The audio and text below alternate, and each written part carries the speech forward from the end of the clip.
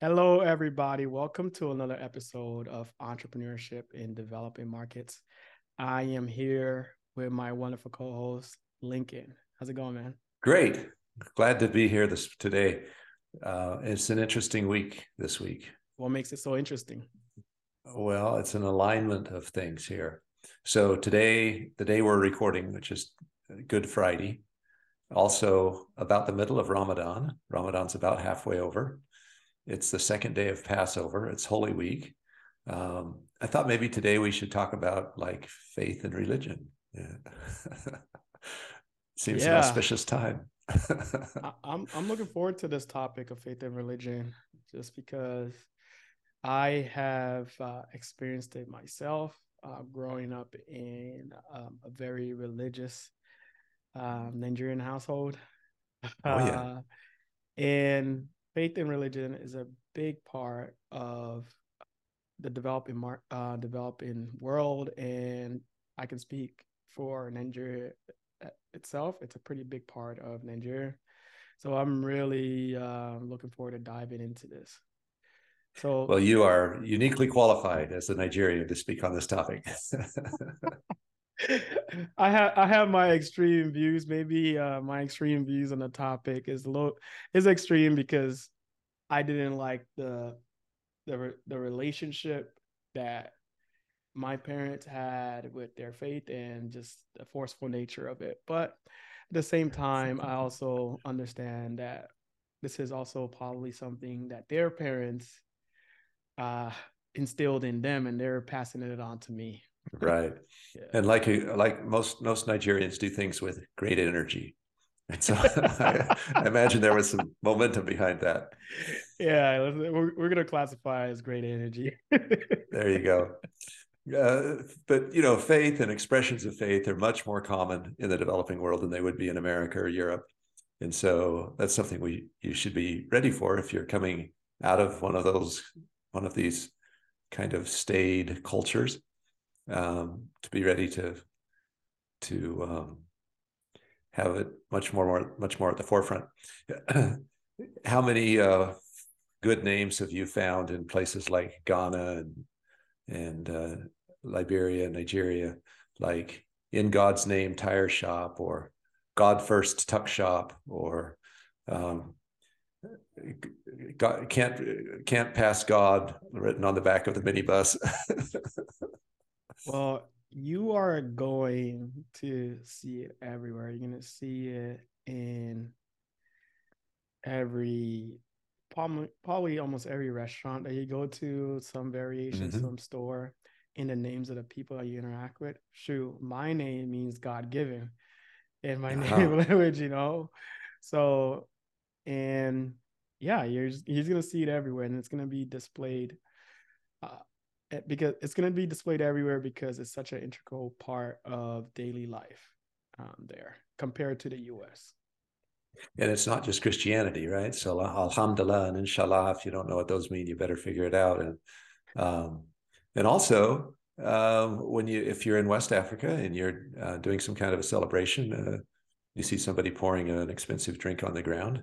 There's a reason for that, right? They're watering the ancestors and they're pouring a libation, and so we need to make sure that we're ready for that, and we want to make sure as entrepreneurs that you're uh, not caught flat-footed. I believe it's going to be pretty hard not to be caught flat-footed, especially with how much will come at you, especially if your relationship with faith is a lot different.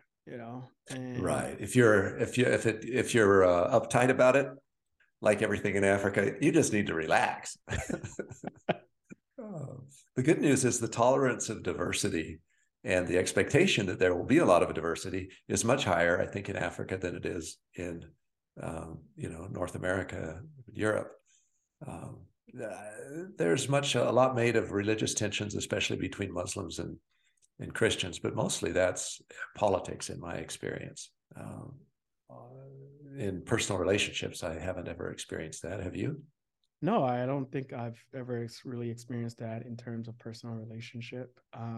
Like you said, there's a significant amount of diversity. And I think culturally, people are just used to diversity, and it's embedded into daily life. Like, for example, you take a look at a country like Nigeria, right? There's about, I think officially it's like over 500 different languages alone, Right. right? And the amount of different tribes that exist within that country, that's got to be at least 200. Sure. And that alone, we talk about diversity in the US, but we talk about it a lot of the terms in terms of just, you know, the skin color of people. Yeah, exactly. But diversity in Africa is so much, it's so much deeper, and it's one of the bedrocks of civilization. So of course there's going to be significant amount of diversity in Yeah, place. sure. And so good to understand that and participate in it. Don't be, and I would say maybe at this point that your suggestion that people maybe need to relax or be ready for faith being more part of their life. Also, it's a good opportunity to decide where you stand, because people are going to ask you, "Are you Muslim? Are you Christian?" And then if you're Christian, which brand are you? Right? And then um, so you might want to be ready for that, because probably the worst thing you could say is that you don't believe in anything. Oh, I've had that experience where I've actually communicated that Okay, how did it go? to my team. Well, we were driving to oh yeah, we were driving to the movies, and so we were just having a conversation. One of my team members, he's very devoted to his religion, and we were just having casual conversations. I like to call it like road trip banter, where you just have Sure. conversations about just every single thing that's just either meaningful or meaningless Right. before the conversation. And so we're having a conversation about, okay, oh, Dornubari, like, oh, what religion are you? Are you religious? And I'm like, you know, I, I would like to say that I am religious, but in all honesty, I now, as I've grown, I also feel like my relationship with religion is a lot different than it was before. Because yeah, when I was 15, if you asked me that question, I would be like, I'm religious because I go to church. That does not Right. really equate to really truly understanding the belief systems that's associated with that religion, or living it to the fullest, and Mhm. really trying to live by the word of either that religion or that faith that you believe in. And so I was like, no, I'm not religious. I'm not religious, um, and I'm not Christian. So I was with a bunch of Christians, and I'm Mhm. like, why?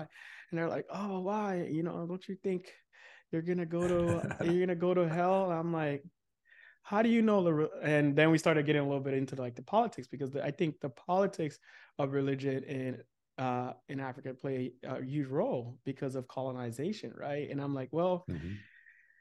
you're Christian, but Christianity is one of the religions that was introduced to a lot of people through the Europeans in Africa. So it's like, are you Christian, or are you of a different faith? And now generations have gone by, and you now identify as that, or what is? So we just had this conversation. They're like, oh, we can't believe it, or it's Was this it, in Nigeria? Was this no, with Nigerians or? this was in Ghana. This was in Ghana. Oh, in But the whole Ghana. Yeah. entire Okay. the whole entire Same difference. conversation, Yeah. yeah, this whole Yeah. entire conversation was just it was just an eye opener for me in understanding. It was just good conversation, just understanding their beliefs around religion, and also like how I communicate my beliefs and where I stand as well. And at the end, it was just us just having a good time and just exploring Sure. each other's thoughts. That's great. Well, I'm a very faithful Christian, but one thing that I find really refreshing about Africa is that I get along probably better with my Muslim customers and colleagues than I do with my Christian Muslim colleagues and customers.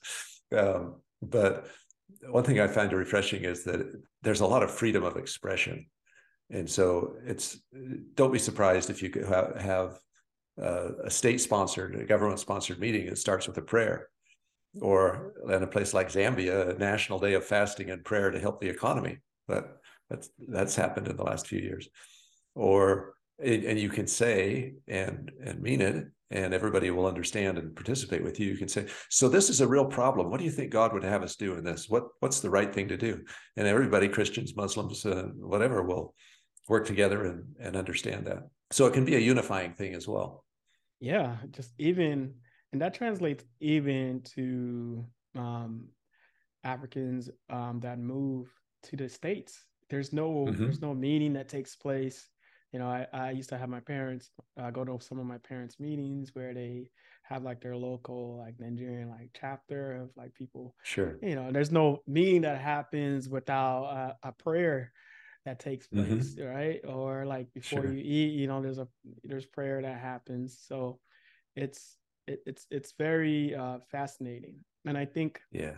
for most of our listeners here that are probably going to be traveling from either the U.S. or uh, the Western world, I think their first introduction to religion is usually not even the people; it's just the noise of the churches, right?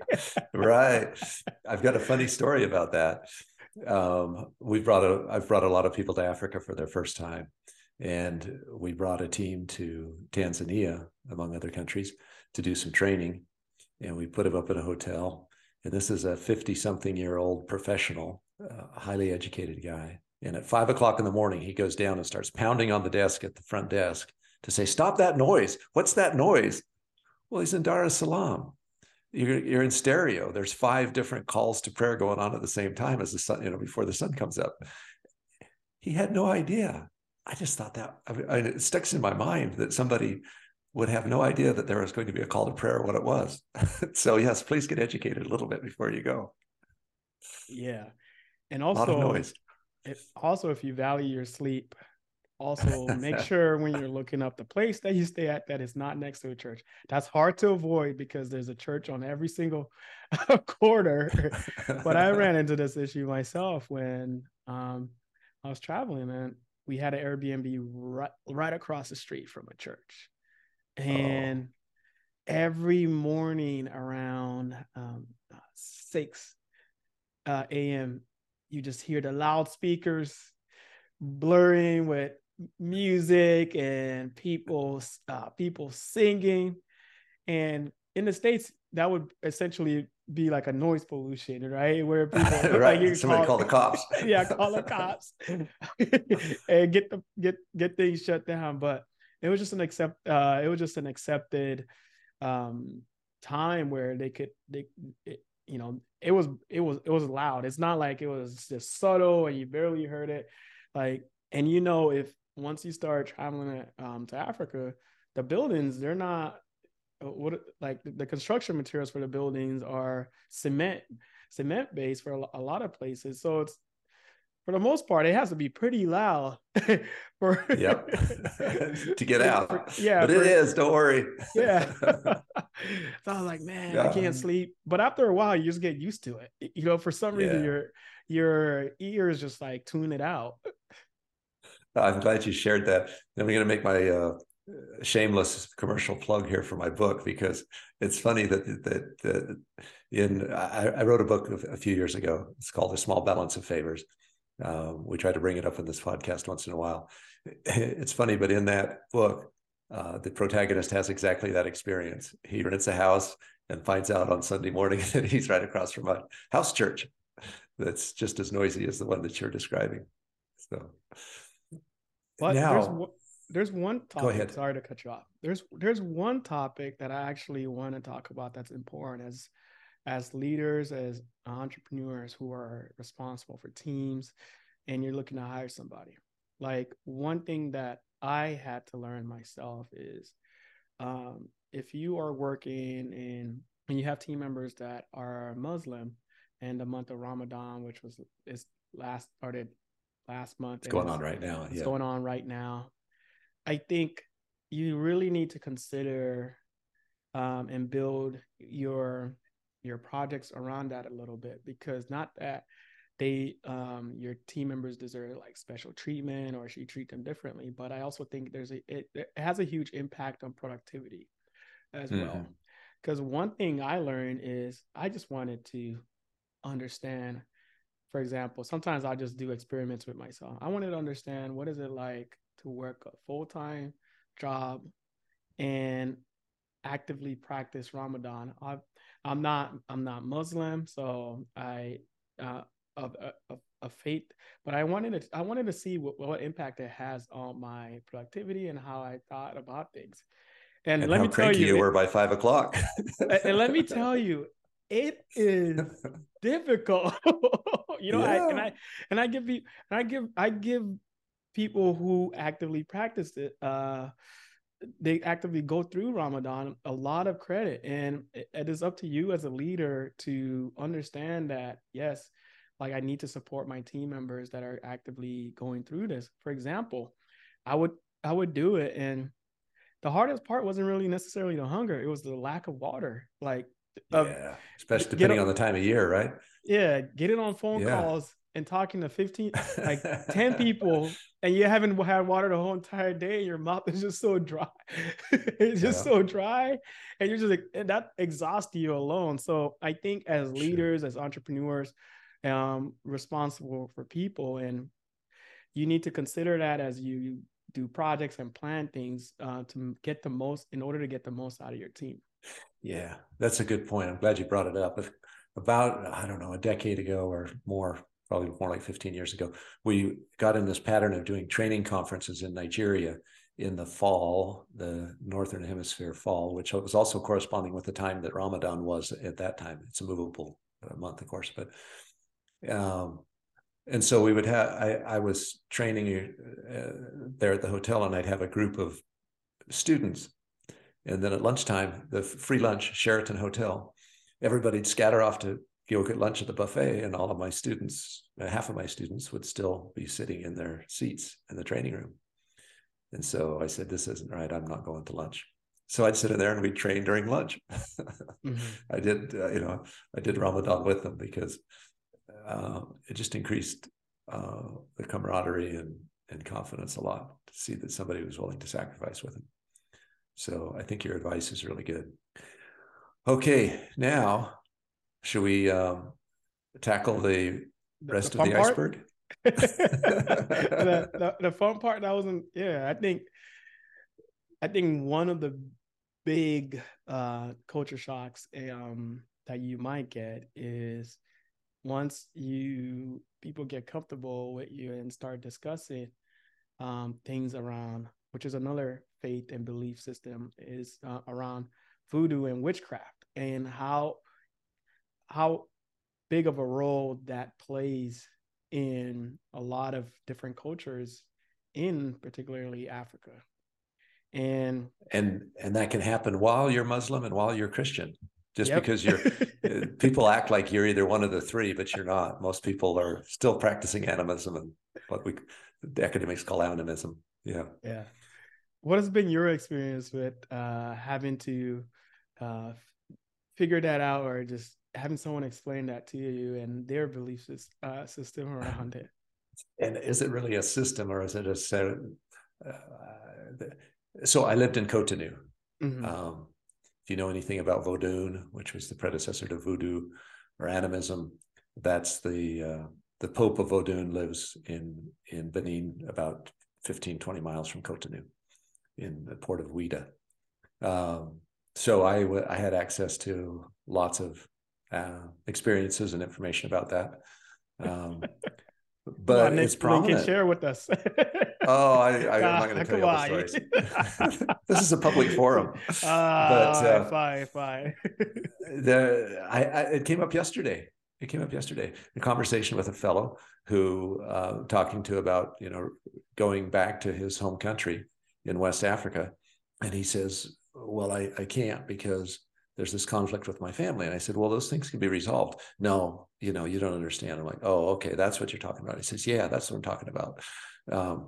So animism technically is the belief that things, elements and animals and and plants have spirits, and that those spirits have some power. And like probably everything, there's some truth to that. And it's, in the Western culture, it's seen as, oh, it's voodoo or it's witchcraft. It's probably a little more complex than that.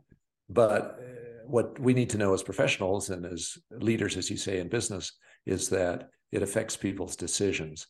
And there's a lot of fear that can be generated because someone might do something to me if I cross them.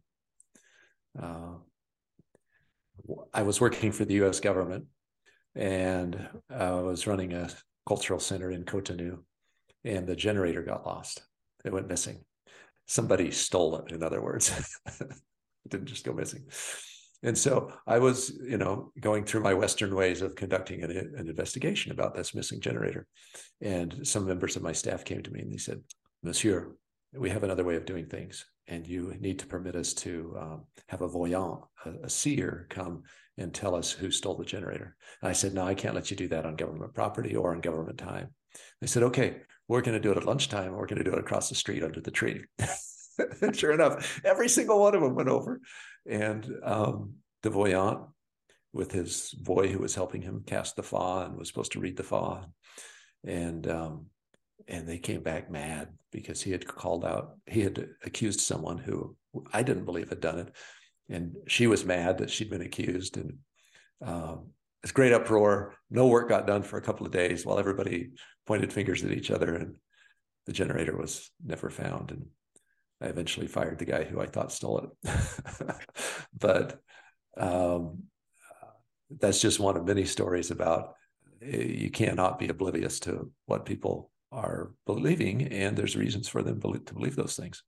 But I'm sure you've got some good examples for us. Yeah, I have personal examples. So for me, in my brief time living in Nigeria, I have seen some of the rituals that take place, and I grew up in a very Christian household. So you can believe in, just like you said, you can believe in Christianity and also believe in this, not, I would like to call it more ancient or traditional form of either witchcraft, voodoo, whatever you want to call it. And so now, fast forward 19 years later, I have a business, and we have team members in Phoenix, Arizona.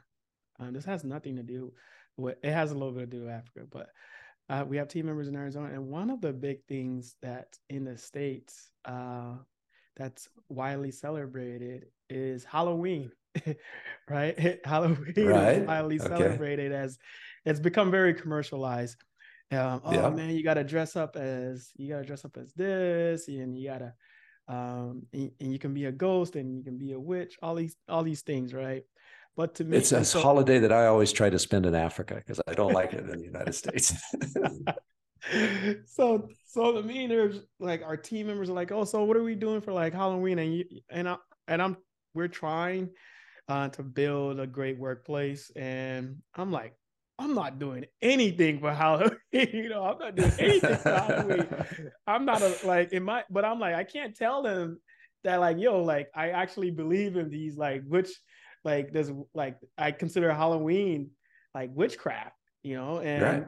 a form of voodoo. But there's there's a lot of great scary movies we can watch, and we can all dress up for work. And I'm like, nah, we're not doing that at all. And everybody's like, Dornubari, you're being a buzzkill. But this is something that I've seen it, and I've seen, and I do believe to a certain extent the spiritual side of all of these things that you, like you said, there's some truth to it. And so I don't take it lightly, even now 25 years removed from Nigeria, not living in Nigeria anymore. So that has been my personal experience with this. And even to this day, when it comes to something like a scary movie, I'm like, I'm not watching that. Not because I'm scared of the movie. I'm just there's a spiritual component that I don't want to introduce into my mind related to a scary movie that I consider witchcraft. Yeah. Yeah, and I think that's a very. I totally understand, but I guess a lot of Americans wouldn't. A lot of people wouldn't. They're like, why? You know, they always ask me like, well, I'm like, I'm not watching that. You know, so just to say, just the influence of animalistic beliefs that I still have within me that plays a role in how I interact with different things that just seem like norms in the States. And I think that it's a good lesson for us as Americans to recognize that um, there's more. Well, let me put it this way. One thing I often say is when you see someone doing something that you don't understand, you can have a couple of choices. You could say, well, that person's crazy because they're doing something they don't understand. Or maybe that person believes something or knows something that I don't know. And I think that's maybe what you're getting at there with the uh, it's an opportunity for us as we go into these countries and cultures to recognize that there's more to it maybe than we recognize. Um, so I would say main takeaways that I would offer to someone uh, is first educate yourself. Don't be that guy that doesn't know what the call to prayer is. And especially these days with the internet, it's so easy. You don't even have to work up the courage to ask somebody. But then second, don't be afraid to engage and to learn, because if you will talk to people, they'll be happy to talk to you about it mostly. And they'll be interested that you're interested, and it will improve your relationship with them, and you'll learn a lot more about them. And then third, I would say observe how faith affects decisions and efforts. Um, one time in Cotonou, I hired a crew to do some renovations, and I hired another guy who was a specialist to go in and help them. And he came back and said, no, he wouldn't work with them. And I said, I'm really paying you really well, and I've given you work. Why can you not go work with these people? He says, oh, no, you don't know those people. He said, they will do something to me. He said, they'll, what he was telling me in French was that they're going to do something through vodun to mess him up because they were going to be jealous. To me, it was totally illogical that he would walk away from work. And, but for him, it was deadly serious. So it helps to know why people are making the decisions they're making. And then I guess last of all, maybe what we're saying, Dornubari, is that faith has power. And so find out where your faith lies and what you believe. So when your colleagues ask you, you're ready to give them an answer. So that about wraps up this episode. If you love this episode of entrepreneurship in developing markets, please make sure to give us a great review on your favorite podcast listening app and to leave us a comment. And until next time, we'll see you later. All right.